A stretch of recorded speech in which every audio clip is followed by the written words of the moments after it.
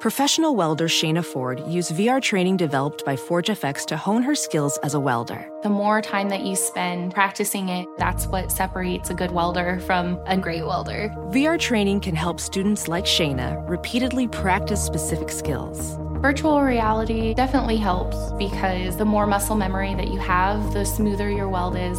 Explore more stories like Shayna's at meta.com/metaverseimpact. At Bet365, we don't do ordinary. We believe that every sport should be epic. Every goal, every game, every point, every play. From the moments that are legendary to the ones that fly under the radar. Whether it's a game-winning goal in the final seconds of overtime or a shot on the goal in the first period. Whatever the sport, whatever the moment. It's never ordinary at Bet365. 21 plus only. Must be present in Virginia. If you or someone you know has a gambling problem and wants help, call 1-800-GAMBLER. Terms and conditions apply.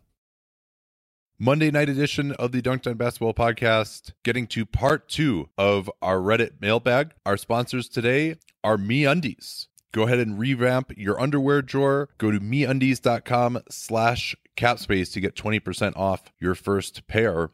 And then SeatGeek. Use that Capspace code to get a $20 rebate off of your first SeatGeek purchase. All right, so why don't we continue on here with these other 2 questions from Drop Dat Dirk. I thought both of these were pretty good. The first one of the remaining ones is, if the Jazz look to move Derek Favors this summer, what do you think would be a fair return? And he suggested something like a lottery-protected future first. Favors is an interesting case. If he had a healthy year this year, he's got 1 year, about $11 million left on his contract after this. You could look at him and say, hey, George Hill got the number 12 pick. Thad Young got the 20th pick, and then also that reverse protected second rounder that has to be in the top half of the second round. Favors is better than either of those guys. He should get more than that. Those guys both, and I guess Young too also had 2 years left on his contract rather than the 1 for Hill. But those are some analogs. However, Favors has not been healthy, number 1. Number 2, year by year, combo bigs like him become less valued. Now, he's in a different case because he's a good defender. I think he's a solid, especially before he got hurt, he was a good defender at power forward. Even his ability to get out on players was impressive. Him and Gobert together has been very good defensively. Whether he can hold up as a center, he's kind of more of a Tristan Thompson type of center in some ways now. Maybe a little better rim protector than Tristan, but not much, but a guy who can move his feet. But that's if he's healthy, and we don't know where he's at with all these knee problems he's had the last couple of years. So I do think maybe a lottery protected future first seems about right to me. But was it like, do the Jazz want to go into next season with Boris Diaw, though I think Diaw actually is a free agent. Joe Johnson. He has a non-guarantee. Oh, and he's another non-guarantee still? Oh, maybe I'm wrong. Maybe that was this year. I thought this was the last year of that. Haha, I beat you to it. He does, in fact, have another non-guaranteed season at $7.5 million next year. That'll be interesting. And a late guarantee date of July 15th. So they can...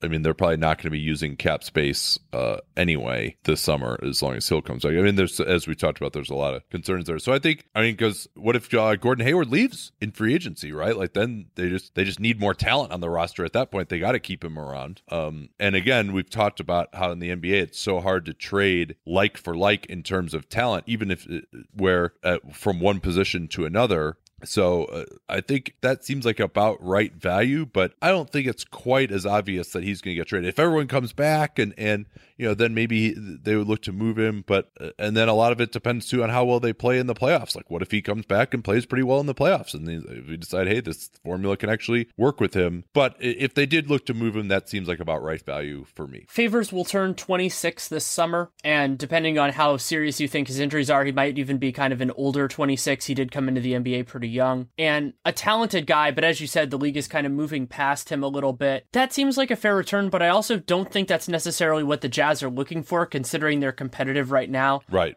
They might look for a similar value, but in a very different form. I don't know exactly who that would be, but and keep in mind, they got 2 draft picks this year, and then they have a protected first coming, still lottery protected first coming from OKC that could convey as soon as next summer as well. Yeah, so they don't exactly need more. I mean, it's not saying they would turn it down if that were the way it was going to go. And also Favors not only has value because of his cheap contract next year, but also he has a low cap hold for the year after. So depending on where that team's structure is, but my instinct is that he will not be traded this summer. However, it's entirely possible to me that he gets moved at some point during next season, and he could actually be a very interesting one where I could see him moving before the deadline, like substantially before the deadline, if the Jazz kind of realize that he doesn't fit with what they are, but that's not because of his value. Like, let's say he's been healthy for a month and he's been fine, but they realize they want to go in a different direction. Let's say Hayward comes back, then maybe they move him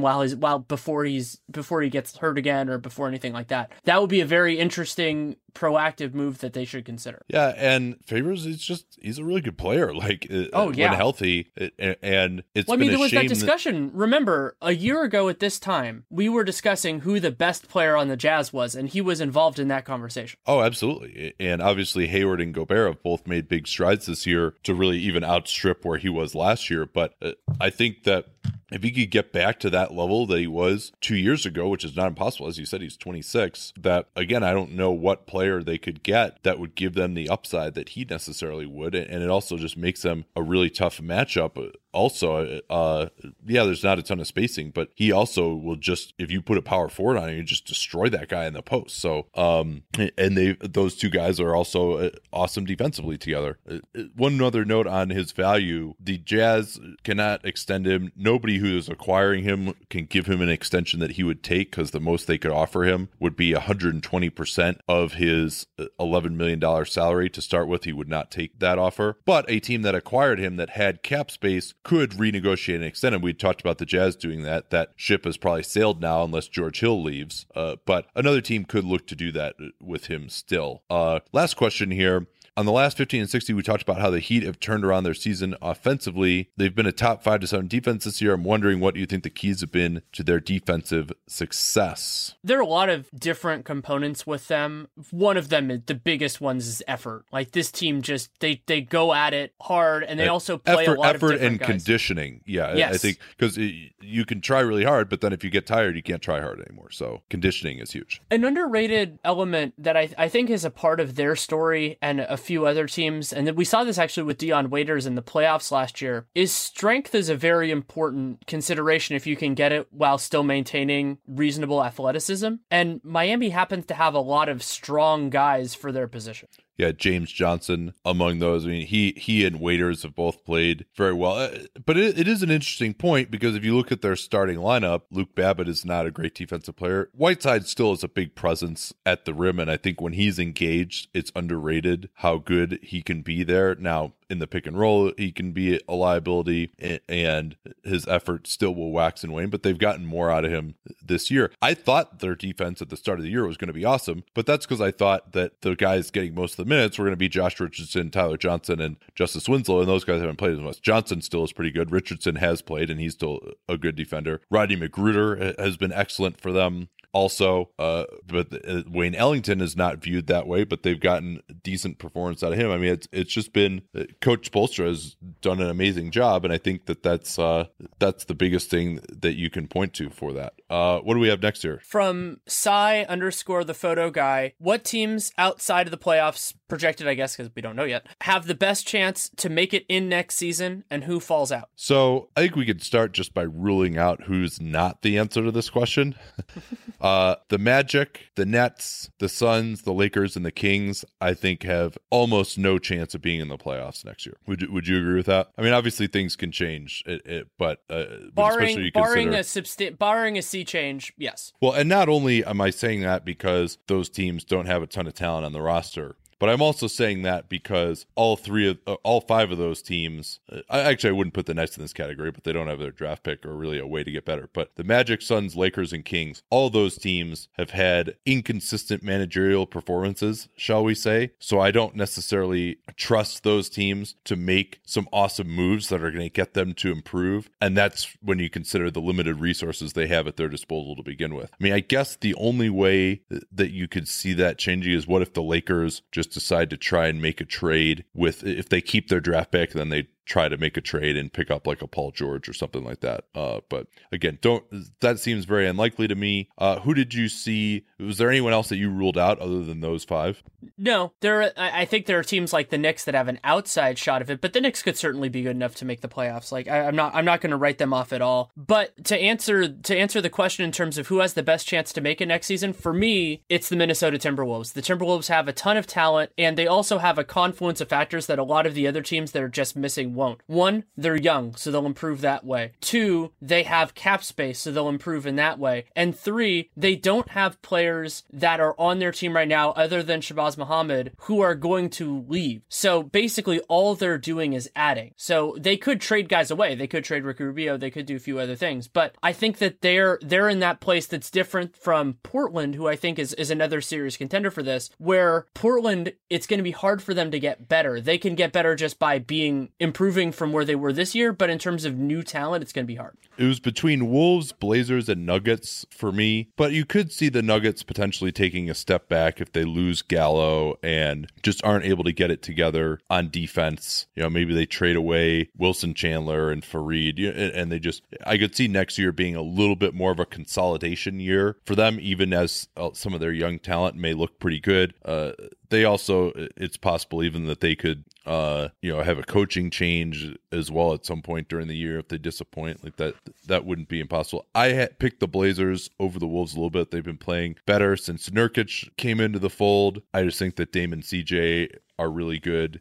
So that they would be my pick, but I agree with you that if you wanted to say like which of those teams is most likely to really break out and get to like 50 wins, I would probably put the Wolves there. So pretty tough choice. And what about in the East? Who, if you had to just limit that answer solely to the East? I would probably say whoever of the Heat, Bucks, and Pistons doesn't make the playoffs. So because all those teams, you have a reason to believe that they could make it the next year. The Pistons are going to bring back largely similar talent. The Heat have been super well coached and they have a lot of flexibility. And then if the Bucks don't make it, they're the obvious pick because I fully expect them to make it next year. So I would go with those guys. But actually what I wanted to turn back on you was I actually struggled a lot with the second part of this question related to the West of who's going to fall out. And I ended up eventually settling on a hedge that I don't love, but I think is the most accurate answer of whoever gets hurt.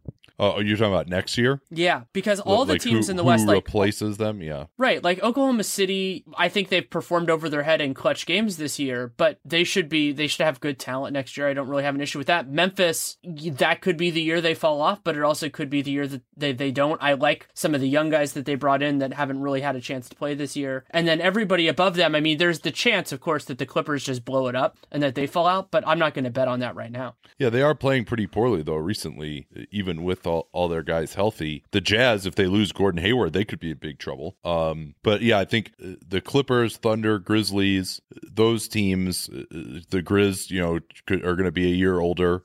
Not a ton of talent in the pipeline, shall we say, for them. I mean, Chandler Parsons, if you had to bet on whether he's going to contribute positively next year or not, you would have to lean towards not. And then, yeah, there are these hungry teams, Blazers, Nuggets, Wolves. Even the Mavs, have played really 500 ball since that horrible injury-riddled start. The Pels presumably are going to be better next year with Cousins and AD. If they could just get some three-point shooting around those guys, maybe Cousins could actually get in a little better shape. They might have a coach upgrade next year, depending on what happens with Gentry. Oh, and a team in the East, because we didn't talk about East teams that could fall out. The Hawks, depending on what happens. I mean, I believe in Budenholzer as a coach, and I think he can lead a less talented team to the playoffs. But if they lose Millsap without a return... Yeah, and Millsap's going to go downhill anyway. I mean, the East is interesting to me because I think right now it seems to me that the Celtics, Cavs, Wizards, and Raptors are the top tier, but that those teams also are looking like they're going to be the top tier for the foreseeable future if they retain their talent. I mean, the Hawks are on the way down. and the Heat, Pacers, Bucks, Bulls. If Jabari were still healthy and still playing at that same level, and they brought back Middleton, I would feel better about the Bucks' chances to move maybe into the top 4 in the East. But not many of these teams down there appear to have a lot of upward mobility. Maybe the Pacers if they fix their bench, or the Pistons if they just, Reggie Jackson comes back and plays a little bit better. But I mean, it seems like the chance of any team in the East that's not already playing at that level getting to like a 50 win amount next year, like, doesn't look very good for and the sure. Sixers have that potential long term, but crawl, walk, run. I mean, they're not going to be there next year. Yeah, a lot of it. I mean, they're going to have $50 million in cap space, and they could have and Colangelo spending it, not so they might actually go after it. Yeah, then I mean, if Embiid plays a whole year next year, and they have Simmons back, I think they're just going to be too young. I agree with you with the crawl, walk, run. That I don't want to project that there, but yeah, I mean, I guess you could even say if you wanted to pick of all the teams that are in the bottom 11 in the East right now, if you wanted to say which of those teams is most likely to win 50 games next year, I still might actually go with the Sixers out of all those teams, just because I think they would have the upside if everyone gets healthy, and but they're gonna have maybe 1 or 2 top 10 rookies, and like it doesn't seem likely to me, but they played so well with Embiid on the floor this year. Joel Embiid's defensive rating this year was 99.1. If he can stay on the floor for 70 games, I think they could actually do it. Okay, let's move on here. Contra positive, if you're Celtics GM and you get a top 2 pick, do you trade Isaiah Thomas either immediately or after he re-signs a max contract? I think this is a false choice and a very important one in terms of laying out the Celtics situation. So if they draft a point guard, that player is not going to be good right away. The Celtics want to be competitive. So the ideal circumstance for Boston, I mean, I think the way that you play that, if they get, let's say they take Lonzo Ball or Markelle Fultz, is you're going to need a while to evaluate it. Summer league, training camp, and then at least part of the actual season playing against NBA players. If in the best case scenario, that guy looks like the real deal and that they can contribute right away, then you can trade Isaiah Thomas at that point. Otherwise, unless a team makes a stupid offer for him, they have enough flexibility to just kind of wait it out a little bit longer, and then maybe they make a move at the deadline, maybe not. But I don't think that signing Thomas to a max contract, which would be next summer, that would be summer of 2018,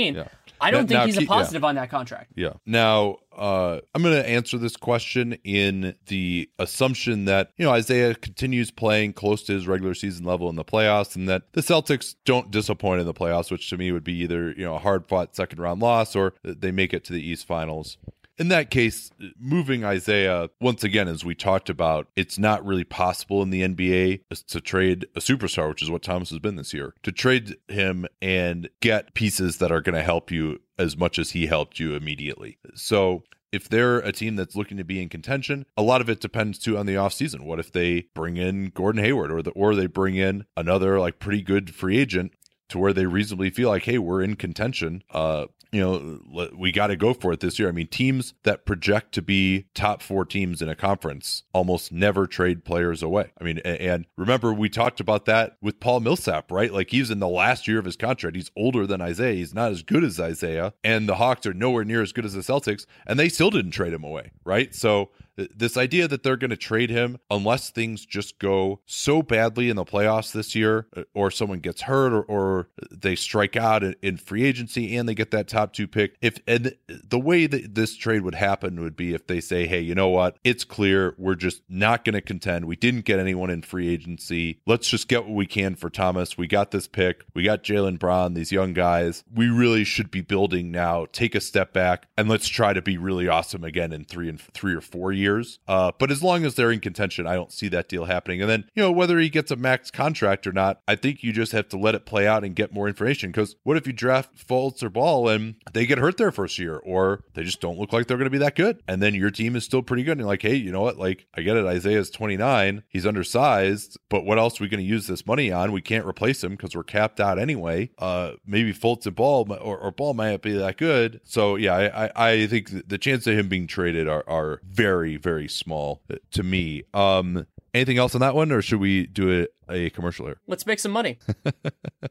Well, that was a rather clunky lead into the commercial, but fortunately, the product that we're recommending is pretty easy to sell. It's just the most comfortable underwear that I've ever owned. MeUndies. you've been settling for these sorry store-bought underwear 5-packs, MeUndies is just far, far superior. It's designed in LA and made from sustainably sourced micromodal, a fabric that is 3 times softer than cotton. They come in an ever-changing selection of classic colors, bold shades, adventurous patterns that you can tailor to your own personal style. You can even save up to 33% each month with a monthly subscription. Basically, you're buying in bulk to save. But if you're not going to do a subscription, you can still save with 20% off your first pair at MeUndies.com/capspace. You can go ahead and revamp your underwear drawer.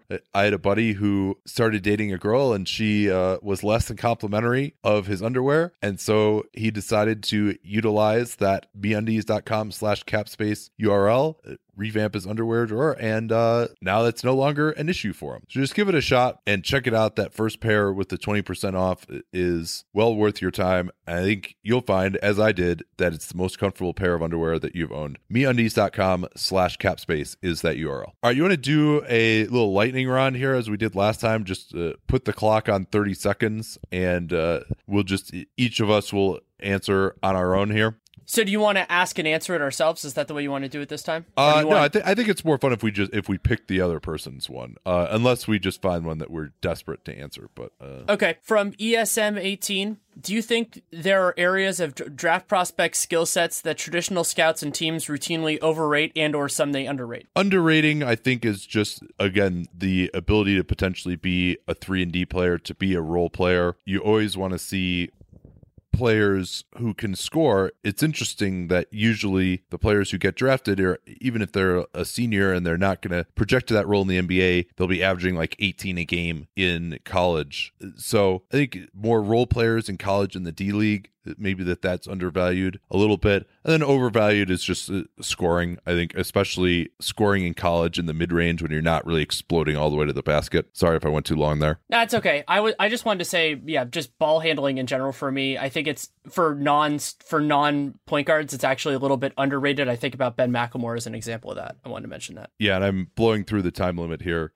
But yeah, I agree. Shot creation among players who just are not going to be able to create their own shot in the NBA. And I think Evan Turner is like the perfect example of that. Him going number 2 when he just isn't able to create the kind of separation, to have the athleticism you need to be a primary shot creator in the NBA. All right, let me find you one here. Track Auto asks, is the Stepien rule necessary anymore? Yes. Look at the Nets. Look at the Kings. Yes.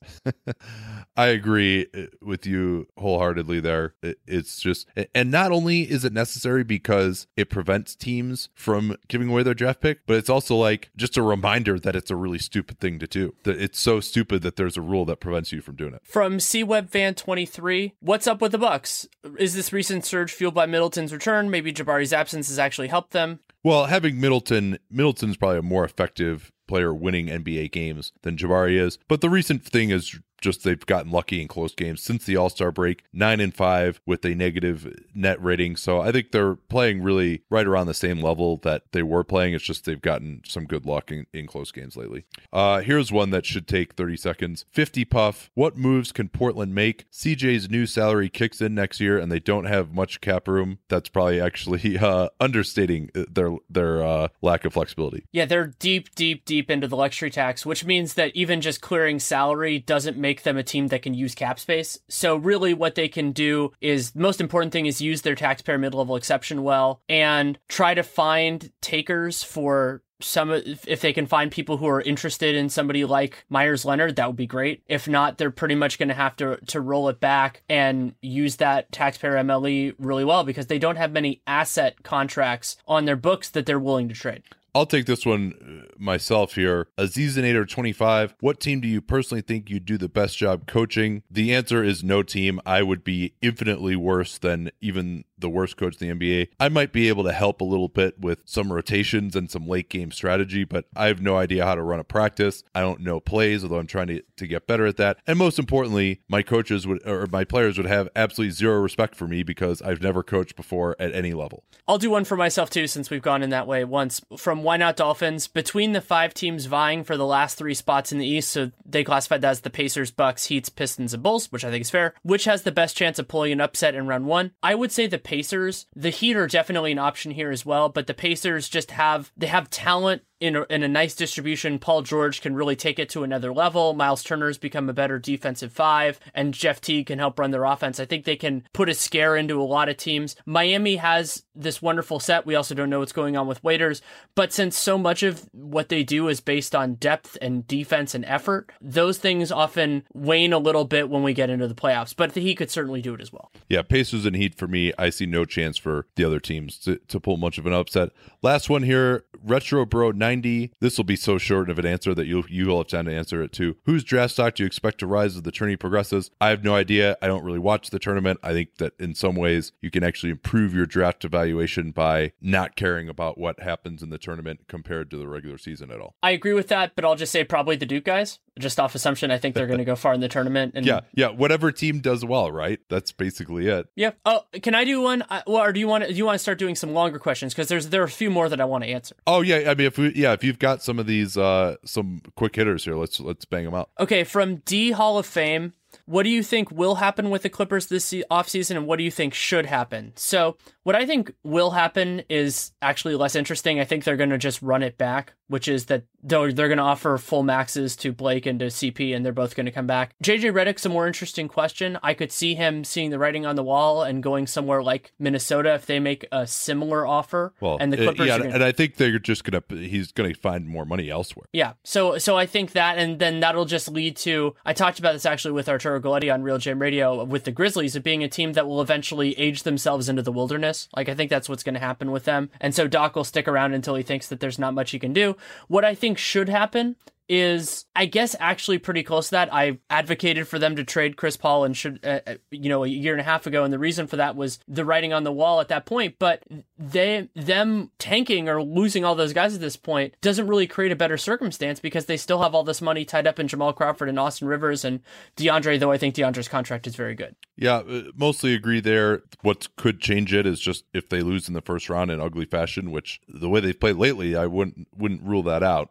Also, maybe another component here too is that Steve Ballmer is looking to find a new arena solution, and there's talk that he might try to join up with Stan Kroenke's project in Englewood with the Rams, and having a good team can't hurt with that, or at least even be, if they're terrible, which if they let all these guys go, they would be for quite some time. I don't think he's ready to face the music on that yet. All right, here's a longer one. Diabetics Puppy, who according to his avatar, do you say Avi or Avatar? I say it like the James Cameron movie. Right, but when you abbreviate it, would you like AVI is how you abbreviate that? Would you say that Avi or Avi? Avi probably, huh? Avi, Avatar. I don't know. We're old. Yeah. How do you feel about Steph Curry winning the MVP race, in large part because of the Warriors' wins in 2015, despite Harden's better season stats wise? Now that Westbrook is favored by you guys this year, despite having less wins but slightly stronger stats. Well, that is a mischaracterization in a number of ways. One is that I don't think Harden did have better season stats than Curry. He had better counting stats than Stephen Curry, but he played more minutes, and part of the reason he played more minutes was because Curry didn't play in fourth quarters because they didn't need him to. Yeah, I think by the advanced metrics, they were pretty similar. And then also, if you want to, I think that result was pretty well backed up by the fact that Curry really dominated him head-to-head in the playoffs. I mean, you remember Harden's Game 5, he was 3 of 16 with 13 turnovers as they got beaten pretty badly, and Curry's Game 3 in that series was pretty unbelievable, and the only reason that wasn't a sweep probably was because Curry actually missed time and got injured. I guess Game 5 actually was not a blowout. Come to think of it, I'm thinking of the series afterward, or the series last year. Game 5 they took control. In that game. They took control late, but it was very, very late. And they Harden, I think, turned the ball over on the last play, if memory serves. But longtime listeners will remember that I actually, when the Dunked On podcast started, which was in April, I was still on the fence on who the MVP was. I didn't really turn until the very end of the season with Curry. And Harden, I mentioned this before, his counting stats were better, but he played more minutes, and he did provide value in those minutes. I'm not discounting that, but it was based on that. And Curry had better offensive numbers in terms of PER and true shooting. He also had a higher assist. he also had higher assist percentage and a lower turnover rate. So like you have a lot of those components, and both of them were not great defensively. And he was on the number 2 offense, and Harden was on the number like 12 offense that year. Houston actually was much more of a defensive team that year than people remember. And as for this year, I mean, stats wise, the stats that we care about, I think, do matter. But I don't give a shit about Russ averaging a triple double. That's not why he was my MVP. In fact, the biggest reason that I had him as the MVP, if you're going to say, and to be clear, of course, all 4 of those guys at the top are very close to me. The biggest reason I had him as the MVP is his clutch performance has been unbelievable. I mean, that if you're really talking about value added that helps you win games, now that may not be sustainable. That may not indicate that he inherently is a better player than James Harden, but he's performed better in the clutch, and the Thunder have performed better in the clutch relative to where they've been as a team this season. And so that's been a big part of it for me. Houston actually is kind of disappointed in the clutch this year, and their late game offense has been a problem. And it's particularly shocking that Oklahoma City has been that good in that way, because their limitations would make you think that they could actually really struggle in the clutch, and they haven't. Here's a quick hitter. Vince 05051. Would cutting the length of the regular season cost the league money? Nobody seems to know the answer to that. As far as I can tell, it has not been studied. It certainly should be studied. And I think that it very well could make them money. I mean, by making the product scarcer and making people want to pay more and having the television rating go up, but no one knows the answer. This is my new white whale. I want to try to find somebody, and it's not me, because I need to find somebody who has access to more data and who's smarter on these sorts of things than I am, because I think that you could shorten the season even by 20 games without losing anything on the national television contract. So then it really becomes how much that would increase the value of the national television contract. It's already signed. So I'm going to even argue in the narrow term that it's I'm not talking about the money that comes into the league. I guess the question was, would it cost the league money? But in terms of just the pure value of it, like to the broadcast partners, right, I think it would be worth more. Yeah, right, it would be. And so but you're losing presumably in that, if you're kind of making that sort of a shift, you're losing money in terms of local TV revenue and naturally gate revenue and everything that comes from that. So you're going to have a portion that is lost in that part of it, but not necessarily a ton. And then also remember that half of the loss in BRI, whatever it is, if it's big or it's small, goes to the players, because the players, there's basically a split of BRI. And I think that actually is the biggest reason why it hasn't happened, is that neither side has too much of an incentive. But if either side starts moving, saying that's a sacrifice we're willing to make, I'm hopeful that it could eventually happen. K Myers 123. Nate, I recently reread your pre-draft write-up on Marcus Smart from 2014, and I had him as number 3 overall that year. You were so high on his athleticism and ability to finish, calling it elite. Why do you think he struggled so much at this? Well, the reason is that I was wrong. He got to the rim and he finished pretty well at Oklahoma State, but he doesn't have a ton of explosion off of 1 foot. And since that time, I've become more of a believer. This is something that David Locke turned me on to. And I've even talked to a coach in the D League who says, hey, we charted our players' finishes, and when they go off of 1 foot, they're much more efficient than off of 2. And he's much more explosive off of 2 than off of 1. I watched a lot of him in the U19s the year before he was drafted, and he looked very athletic in that setting, but maybe that was just, again, like he had a lot of like plays where he'd come in for tip dunks off of 2 feet that maybe are not as useful with the ball in his hand. And then also I think you could point to some of the injuries that he's had. He's had severe ankle injuries 2 years in a row before this one. So maybe he's just not quite as good as he was, but I think that's just one that I got to own that I got wrong.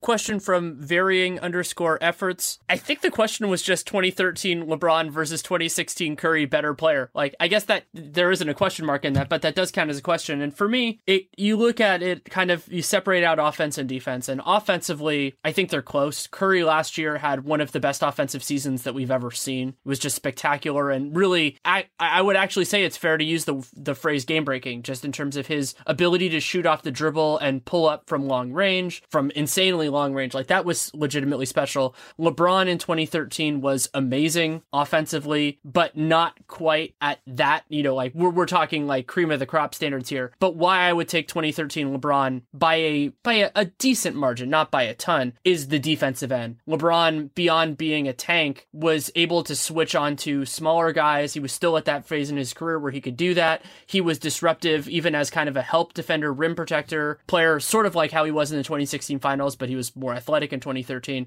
So I would take LeBron, especially if I were building teams in the abstract. But and I don't want to say, oh, but it was a close call. I don't think it was a close call for me. Well, Curry was better in the regular season. I think that was pretty clear. He had, and that LeBron regular season was great too. I mean, we're talking about 2013 Heat, 2016 Warriors were maybe the two best clutch teams ever in the regular season. And then even if you look too at their playoff performance, until of course that Game 7, the Warriors were unbelievable in the clutch in the playoffs until that Game 7. And the Heat, of course, had some great clutch performances as well in Game 6 and Game 7 of that finals series. And the biggest reason I would say is that Steph Curry got hurt and LeBron James never, ever, ever gets hurt. And I would have loved to have seen, if Curry didn't get hurt, what he could have done in the playoffs last year. And then also, I think you can also point to the fact that Curry has had a significant drop off this year. You can also point to the fact that even though he won the MVP in 2015, he wasn't near that 2016 level. And so if you wanted to just say, hey, we're going to take you 2016 Curry or 2013 LeBron, and we're going to have you play a whole nother season right now, you can say that Curry's shooting just was not as sustainable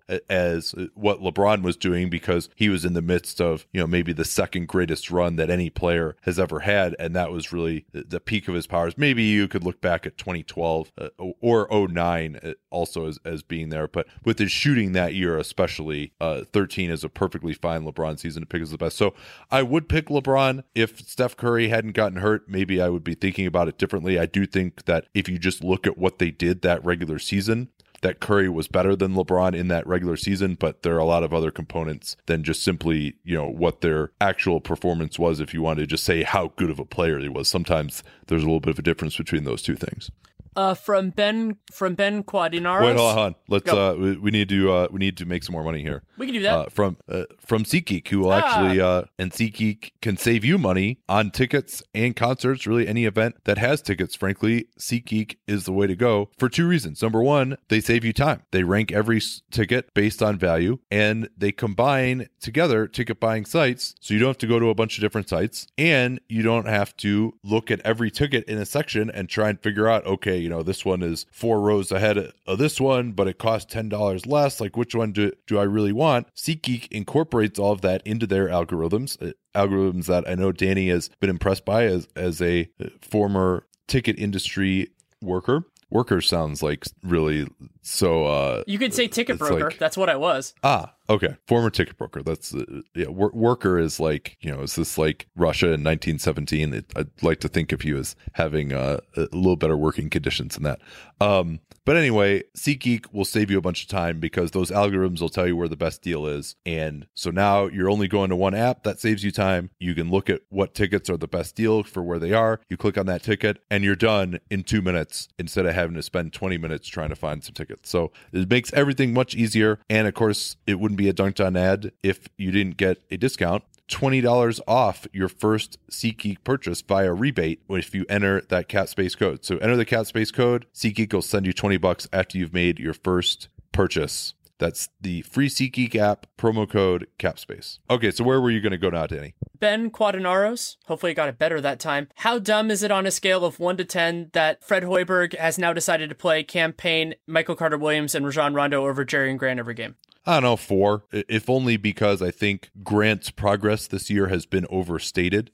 He's shooting 36% on threes this year, which is certainly an improvement, and none of these other guys can shoot, but he's also, that's on 113 attempts. If he had missed 4 more of those attempts, we wouldn't be talking about him being a quality option. His volume is still very low on those shots, and it's not like he has some great assist percentage or he's getting to the rim all the time and creating for others. His defense is fine, but it's not amazing. He'll get some steals every once in a while, but he's not just like locking people down. And he's 24, so I'm not going to say that even though he's a second-year player, he has some great amount of development. I would also imagine that Hoiberg has been gently asked to play Cameron Payne, but he's missed the last few games with a foot injury, so we'll see whether he comes back into it now. Carter-Williams, he is not going to be a part of their plans, probably as a restricted free agent going forward. Payne might be. So, and they still want to, now that they traded for Payne, they want to see what they have in him. They had to at least give him a shot. and 5 games or so, and maybe that shot will have ended now, especially with this foot soreness, because he's been so bad. But there are plenty of reasons for not playing Grant over this period. I will admit that they don't make a ton of sense, but it's not like Grant is some like future stud in my opinion. So that's why I'd say 4. And up until, and maybe even through now, they've been trying to make the playoffs, and they're trying to kind of accomplish a couple different things at one point. And they also might have a better sense of Grant, considering they've had him the whole year and he's been healthier than Carter Williams has. And then Rondo, if they're trying to win, Rondo arguably makes the most sense. So I understand at least parts of it. Climaximus. Should the Pistons blow it up? 3rd highest payroll in the league, currently sitting at 9th in the East. They also are going to have to pay Kentavious Caldwell-Pope, which he didn't say, but he said they could be perceived as a low ceiling moving forward. What do you think? I don't know what blowing it up for them means. They have a bunch of guys on kind of mid contracts, like in the teen range, that Tobias Harris, Reggie Jackson, John Lure, and then they have, of course, the max contract from Drummond and probably max contract KCP. So they're not really going to be a cap team, like at least in a significant way anyway. I don't think they're going to pull, I don't think what is preventing them from getting Gordon Hayward is not having max space. I don't think Gordon Hayward's going to go there anyway. So I don't think that blowing it up for them really makes much sense. You listen on all of their guys. They have nobody at this point who I would say you Stan failed. has said exactly that, basically. Yeah. So you listen on everybody. If another team overvalues your asset, by all means. And if another team undervalues their own asset, you do that. But that's not blowing it up. Yeah, it'd be one thing if all these guys were 27 or 28, but they stagnated a little bit this year for sure. But Reggie, KCP, they still have Stanley Johnson, who's got a little bit of upside. Drummond, we talked about how we don't think he has as much upside just due to the nature of his game on the 15 and 60, but nonetheless, he's a little younger. He should just get better defensively at least. So I think that this year has been a bit of a step back, but they could get back on the path to where if everything breaks right, they could win 50 games for 2 or 3 years. And, is that really worth that much before then those guys start to get old again? Maybe not, but, would you rather just be terrible for the next 3 years instead and just like try to get a bunch of draft picks? That's not what Stan Van Gundy signed on for. And for where they were when he came in, it's not like they had a ton of upside there either. They just had a bunch of number 8 picks on their team. So they're in a rut, but at least they're young enough to where they can steadily improve over the next 2, 3, 4 years. So no, I wouldn't blow it up. I don't really see what the alternative is. It may not be satisfying to say, hey, how is this team ever going to win a championship? They're probably not, but that's how 20 of these teams in the league probably feel at times. At least 20. From the Gourmet 9, why are you guys so low on young players' potential to get better and improve? A lot of NBA players become starters or occasionally make huge leaps to be stars in their mid to late 20s. Maybe they're just predictions and I'm taking them too seriously as statements. Maybe. There are plenty of guys that I'm not low on as far as their ability to improve, but you have to have a reason to believe that they will improve other than just simply, it's his first or second year in the league, right? Predicting improvement is one of the hardest things to do. Jimmy Butler was 24 and a role player, and now he's a top 15 player. It's not something that you can do that well, but you have to look at what the history has largely been of players who have been similar.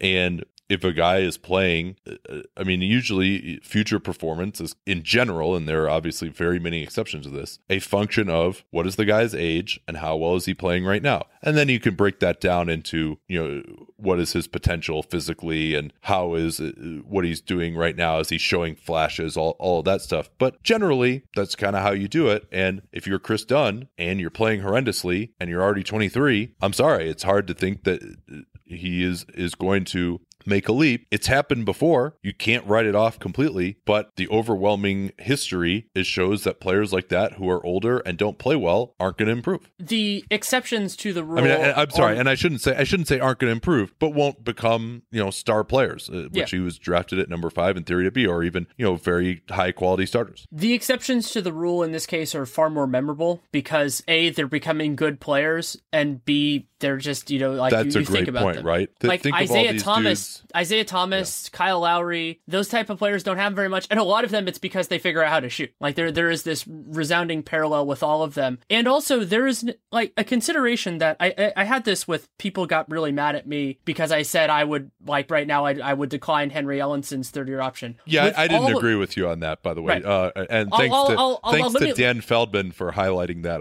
Let me give a little context on it. With all of that, what I mean by that is not I would do that right now. of course not. That's silly. But what I'm saying is I would be leaning in that direction if after you get all of the available information between now and October, that it goes in that direction. I could go into more with roster spots, but I don't think people care. But the idea here is that there are a lot of players who get into those circumstances and don't succeed, and we don't focus on it as much. They kind of fall by the wayside. The Gerald Greens of the world, or you could go in a million different directions. No one's going to remember Tyler Ennis, because he'll probably be out of the league after this year, as a guy who looked terrible his rookie year and then just never improved and was out of the league. But or Nick Stauskas, there are plenty of those, or Ben McLemore. There are plenty of examples of guys who just weren't good as rookies and were a certain age, and then just I'm not going to completely give up on Stauskas and McLemore as NBA players even still, but there are a lot of these guys who you don't remember all these lists of guys because they're completely nondescript. You remember Jimmy Butler.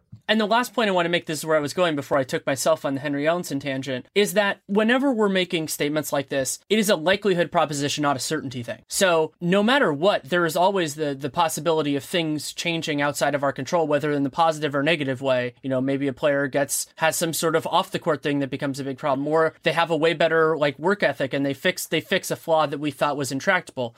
What a statement like Chris Dunn, it isn't going to work with Chris Dunn, is saying is that maybe it's an 85% chance or a 75% chance. You're always reserving the possibility. We can't see into the future. And I think what a lot of people do is they take, there's this issue with probability. This came up in other contexts, which I don't need to get into, of extreme likelihood being certainty. And those are absolutely not the same thing. Yeah. Well, no, what you're talking about is the election and how Nate Silver said there was a 30% chance that Trump was going to win. And everyone's like, oh, you can't trust any of these projections because he said Hillary had a 70% chance of winning and then Trump won. But 70% is 70%, right? If you're shooting a free throw, if I say you have a 70% chance of shooting this free throw and then you miss it, doesn't mean that the data that says you're a 70% free throw shooter was wrong because you missed one free throw. But anyway, that's I've gotten a few, mostly on Twitter, when I'll cite to the 538 numbers or something like that, and they'll be like, oh, we all know that these projections are worthless. No, they're not worthless. It's just, it gives you, in fact, I kind of like them because they do have validity, and then when something counteracts them, you can say that, hey, yeah, this was actually pretty unlikely. Look at that. That was pretty cool. Sometimes in sports rather than politics, when, the consequences don't really matter on a society, you can maybe take a little more lighthearted view of things. But yeah, let's move on here. One thing that we actually did too is we took some questions towards the end as well, because I heard that people were just getting downvoted for no reason. But I scrolled up from the bottom just to see if there are any good ones that we liked. Let's see here.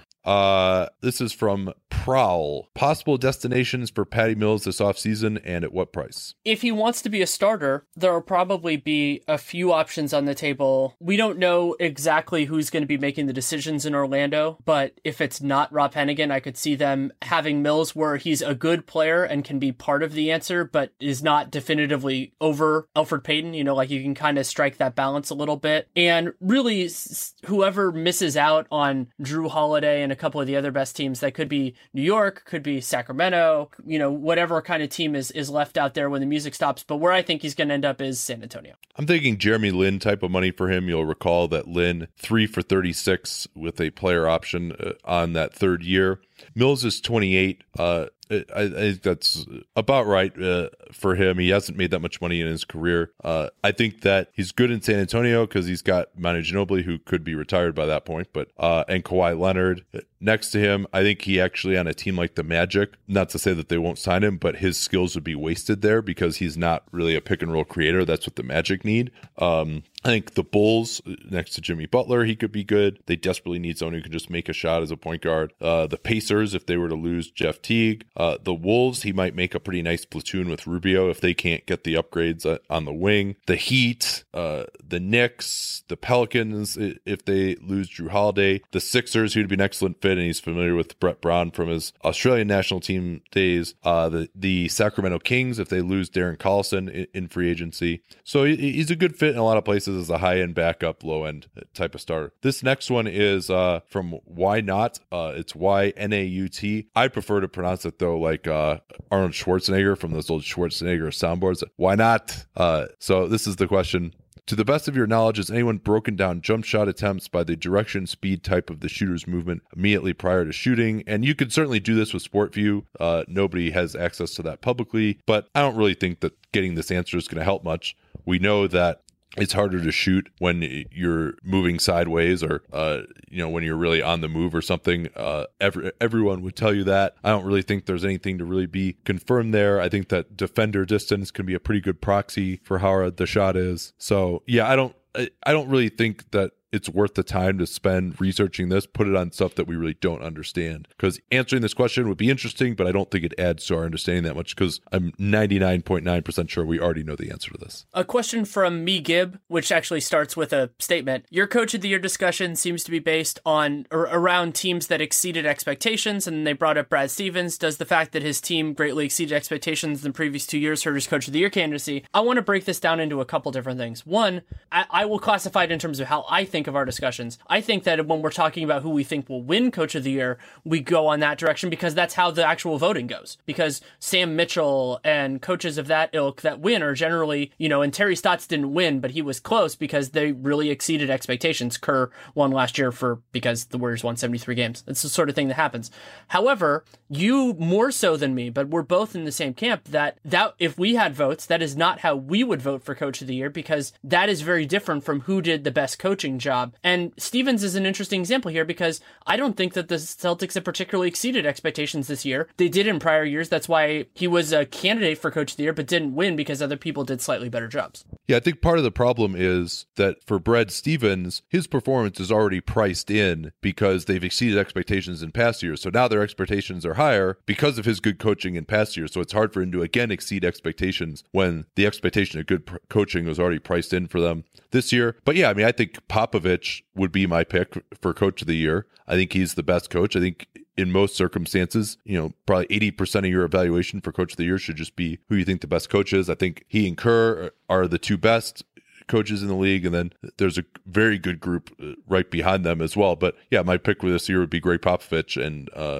so I'm basically doing the exact opposite of what you're saying we're doing here. An interesting question from StoopKid74: would you be in favor of removing the lottery and replacing it with a single elimination tournament, non-playoff teams, where the winners is awarded the number 1 pick, number 2 gets number 2? Would that reduce regular season tanking? So I actually have written about this in the past. Back in 2011, I actually found this piece because there was a discussion about Kevin Arnovitz had written a piece that somebody referenced in terms of ways of eliminating it. The biggest problem with it is a structural one because you're asking players who are on the team to risk injury for probably a very limited financial return to get players that will potentially bump them in the rotation. It's a major problem. Does Eric Bledsoe want to, maybe he would because he just wants to get out of Phoenix, but would Eric Bledsoe, in theory, or maybe a player with less talent who could be like pushed to the bench, would Ricky Rubio want to help the Wolves win this tournament so that they can then draft Markelle Fultz and replace him? Especially a player who's going to be a free agent after the next year, or a player who's going to get squeezed out in that sort of a way. And I think you and I both have different ideas on how to resolve this. Mine, and if you want to read the full thing, it's on the Sporting News. I wrote it, I think it was a year and a half ago, about what I would do. It's similar to what Amin Elhassan has proposed, which is you give teams blocks of money based on kind of the idea of draft slots, and then based on finish, and then the players just basically go into a rookie pool, and the players can get contracts based on that amount, and you could either trade or combine those amounts together, so that if a player wants to sacrifice money to go to a better situation, they can. And that actually has gotten more complicated now with the idea of the Supermax, because now you might actually want to go, now the sacrifice is different to go to a major market early because those teams have a unique ability to re-sign players later on. Yeah, I think all that's too complicated. My only change to the current system would be just fix it so if you win less than 15 games, you can't get the number 1 pick in the lottery. That would eliminate just totally egregious season-long tanking. But I still think that the evil of a team having no hope is much greater than a team not really trying that hard for the last 20 games, which, as we've discussed, is really something that it's rational to do anyway, as we saw it with baseball teams who didn't value the draft up until a few years ago. For example, trying to develop young players. Even football teams will bring in a young quarterback for the last couple of games or so to try and evaluate. So you're still going to see this type of behavior, maybe not quite as extreme as what we've seen from the Lakers. But to me, the idea of a team team having just no hope over like a really long period, which could very easily happen with this tournament idea or just being a terrible situation, guys not wanting to go there. All of that is still a much greater evil for me than this tanking is. Well, and also with the tournament, what are you rewarding? Are you rewarding teams that are just good enough to not make the playoffs? Like, what's the point? Like, I think about all these things in terms of what behavior are you incentivizing, and it's very unclear to me, other than the entertainment involved in that, who it would benefit. Like, it doesn't make sense. Yeah, and there's could be a lot of unintended consequences there too. Oh yeah. Jammy Jam, I can take this one. Can you talk about Orlando's draft luck? Why does it always seem that the top level talent they've had in the past always wants to leave as soon as possible? Well, remember, Dwight signed an extension, so he didn't leave as soon as possible. No one ever turns down those max extensions. And then he signed away his ETO. Yeah, that's right. And then their draft luck, they got the number 1 pick 2 years in a row in 92 and 93. So hard to complain about that. I mean, they got number 2 in 2013, and then they got number 5 these last couple of years and have not necessarily done too well. Or they got 4 and then they got 5, but and have not necessarily done too well with that. Then they traded away, obviously, the number 11 pick last year.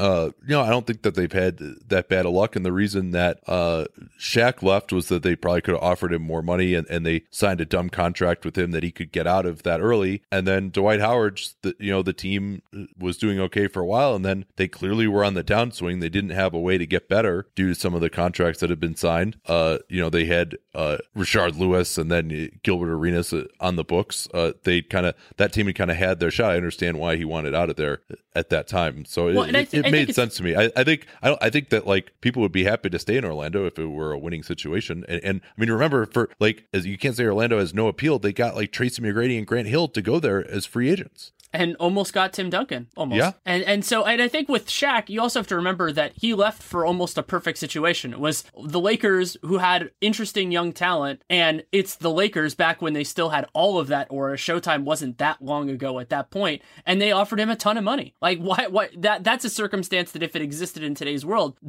a young player of his quality would do anyway. Like, that was bad luck just because they had the wrong player at the wrong time. Barncore, earlier in the season, a lot of people seemed to count Buddy Hield out. Now he's playing well in Sacramento, which we talked about. And then they said, why is no one talking about him? And he lists off their stats. I'm like, well, actually, the last 15 and 60 we did about Sacramento, we listed off those exact same stats for Buddy Hield and talked about him extensively. Also recall that, I probably did like a 10-minute breakdown on how Buddy Hield was playing in New Orleans. So we've looked at him pretty extensively. He says, is it inconceivable to see him becoming a starter level 3-and-D guy on a good team? I don't think he's ever going to get there defensively.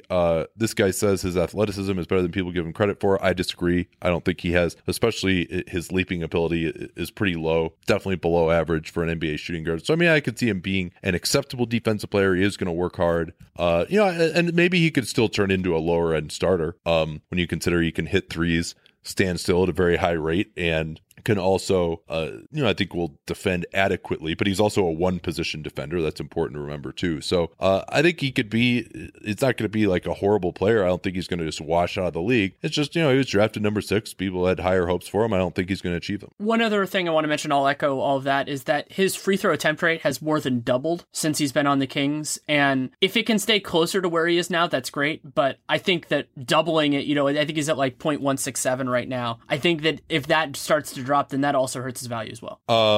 Very quick one here. Gussel Sprott asks, who makes the playoffs sooner, Wolves or Pels? We'll assume they'll both miss it this year. Wolves. Either way, it's the Wolves. Yeah, you just don't have the faith in New Orleans getting it together, even with Davis and Cousins next year. They don't have. So, assuming Drew comes back, which is a big question. That's a question. If they lose him, they're really burned. Right. So they have that downside possibility, and also they just don't. They can't add too much outside of it. I mean, you could see players like Solomon Hill do better than they did this year. I would be hopeful of that, but they don't have a lot of means for improvement, especially because they presumably won't have their own draft pick. And so the Wolves do, because they have cap space. They have a coach/GM who wants to spend their money and get better. So all of that runs together.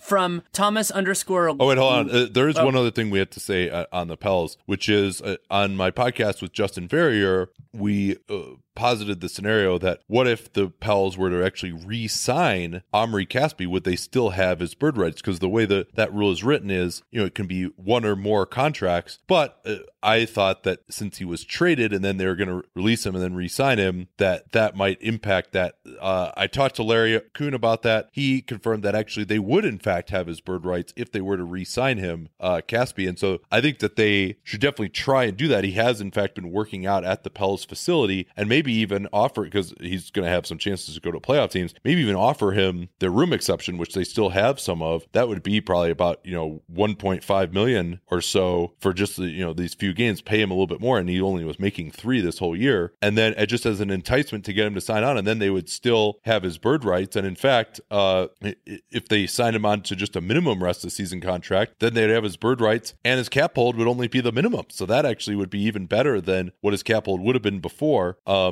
It's actually, that would be a great potential for abuse, Danny. Although the only problem is then that people could just claim the guy off of waivers if they wanted to do that. That's the risk. So I was thinking you have a guy who's making 20 million, and then, how about this? How about we just release him and we'll re-sign him to a minimum? We'll still have his bird rights, and then his cap hold will be the minimum. But it could happen with I don't know. This isn't a good example because he didn't want to stay there. But like Joe Johnson on the Nets, or a player, there are players who have contracts. Or you could just do it. You could do it at the end of the year if the guy's caps, was making so much that no other team could actually claim him off of waivers. Nobody could claim him. I'm sure the league would probably crack down on that because that would be pretty clear circumvention. But that would be a really interesting loophole, and that's why, frankly, I think that that should not be the rule. That if you get traded with your bird rights, if you then get released, you shouldn't be able to you lose re-sign and still have the bird rights. If you get released and unclaimed, then you lose all bird rights. I mean, that's just the way it should work. Yeah, and not claimed, right? Yeah, I think that's they also want to reward guys who, let's say you signed a 10-day and then your contract ends, and maybe you're kind of scrapping and clawing at the beginning of the contract. Well, sure, I would say at the beginning. I would say maybe if you get released in the last year of your contract, that might be the way to do that. That you lose your bird rights with that team if you get released in the last year of your contract. God, now I'm going to think about all these guys next year that theoretically, who could they waive and then lower it? Like a guy who I'm going to figure out somebody for this. Oh God. Yeah. Hopefully, I don't think this will ever happen, and it would be pretty risky and kind of weird, and the league would probably just outlaw it anyway. All right, let's get 2 more here, and then we can. I thought this one was good. Thomas Leggett, which NBA team do you think would win a tournament between players 11 through 15 in each squad? My first answer was Miami, because those guys play really hard, and unlike a lot of other teams, they don't really have stashed guys down there. It's more like Okaro Whites, who've played well in the D-League and have actually, are kind of battle tested in that way. It's not like the Raptors, who have some good players but would also have Bruno out there. So I think you kind of look in that direction. There are a few other teams that have some very interesting cases, but I think the Heat would actually win it. I would go with the Spurs because they just always have such good success even when they're resting guys and bring those guys in. I think when you have less talent overall, coaching then becomes even more important, and the Spurs have had good success. The Jazz and Nuggets would also come to mind just because they are just so deep with quality players. I think the Nuggets would be the best team, personally. I think they would have the most talent. I just don't think they would win. Interesting. Yeah, I mean, you might go with the Jazz too. I mean, they've got a lot of guys who, could be 11, 15 when fully healthy.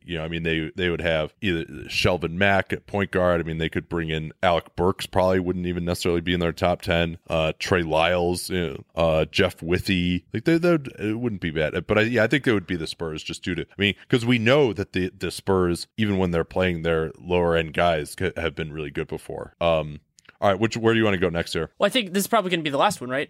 D. Musens. Do you think that Paul George's aversion to playing the 4 has held him back from reaching the next tier of star players, and which other players in the league might this type of thing affect going forward? 1. Paul George is aversion to playing the 4. He's best defending 3s, so his aversion to playing the 4s doesn't really make much sense because that's not a good use of his value. You want to have another wing near him or somebody who can kind of, be that hybrid who can shoot 3s and also defend 4s. So I don't blame him for for that because it's not a good use of him. Well, it is a good use of him offensively. Sure. But the problem is they don't have any other wings with any kind of size. They tried, and last year when they did it, Paul George was still defending threes. When we talked about this move initially and there was this controversy over it, he had to defend Anthony Davis like a little bit in the preseason, but it was clear that he was mostly going to be defending threes. As you said, that's the best use for him. They just have never had another 3-and-D guy. Bringing in Thad Young was kind of a step in that direction, but Young not quite as good of a shooter. And also remember when he tried to come back play the 4, he had just had that horrific broken leg a year earlier, and he was still experiencing soreness in that leg even throughout that season. So the idea of having to take that physical pounding, it did not really appeal to him. But I think the bigger problem is that if they really had someone who is big enough to guard power forwards and could still shoot and kind of be a wing, that he would be fine playing the 4 on offense. Nobody minds doing that. Everyone loves playing the 4 on offense. It's the defense that sucks, and there's really no reason for him to play the 4 on defense, as you said. We do have actually one more here that I wrote out an answer to, so maybe we should hit that one. Oh yeah, I just missed it on the sheet. So from Tigris Altasia, so it's a hard one for me to pronounce. How important is game time for the development of young players? What's the limit for the development that can be achieved during practice, film study, etc.?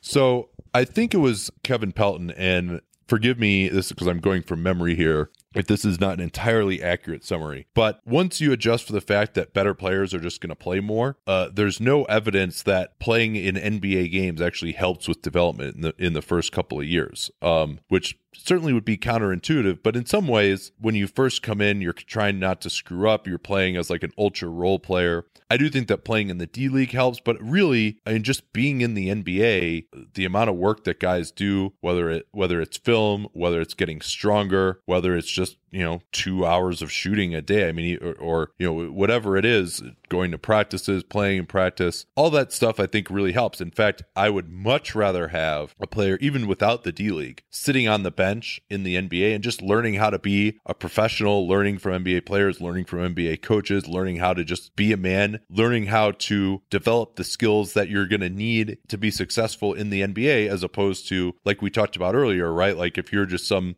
senior who scores 17 points a game in college in ways that you're never going to be asked to do in the NBA because you don't have that type of talent or athleticism to be a scorer in the NBA, like that doesn't help you. It's still basketball. You're going to get better at shooting and stuff. But in general, staying in college for longer gets you to be a better college player, and being in the NBA, even if you're not necessarily playing, helps you become a better NBA player. Yeah, I have no opposition really to any of that. It's an interesting kind of question also because there's so many different things that you would want to control for if you were going to compare it within the NBA. And I think that you're also like the support staff is an important part of this. Like not only the accountability, but that you have these people who it's their job to make sure that you're the best at doing your job, and not just temporarily, but permanently, because that team is invested in you.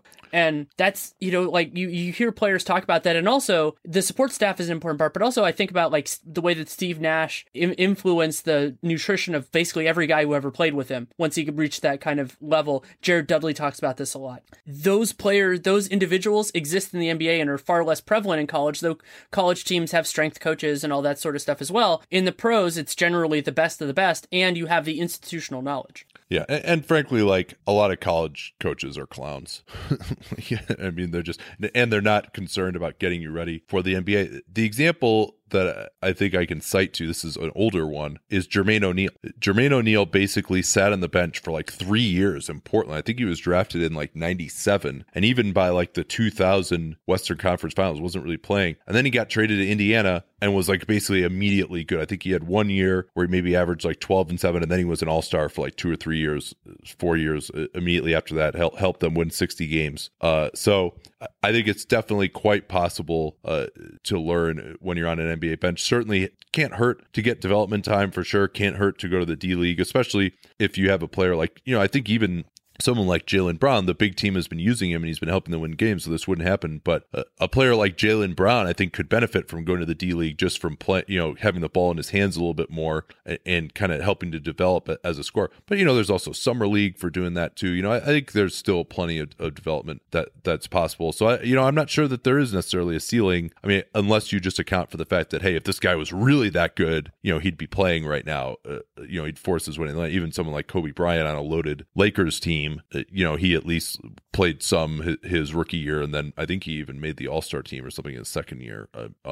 So if you're really going to be like an all-time great, you're going to be playing even, if you're right out of college, your first year at age 19. But yeah. They can't all sit behind AC Law. All right, that'll do it for today. Thanks so much to our sponsors, SeatGeek. Use that CapSpace code to get $20 back from your first SeatGeek purchase. And MeUndies, MeUndies.com/CapSpace. Get 20% off your first purchase for the most comfortable pair of underwear that you've ever owned. Talk to y'all next time. At Bet365, we don't do ordinary. We believe that every sport should be epic. Every goal, every game, every point, every play. From the moments that are legendary to the ones that fly under the radar. Whether it's a game-winning goal in the final seconds of overtime or a shot on the goal in the first period. Whatever the sport, whatever the moment. It's never ordinary at Bet365. 21 plus only. Must be present in Virginia. If you or someone you know has a gambling problem and wants help, call 1-800-GAMBLER. Terms and conditions apply.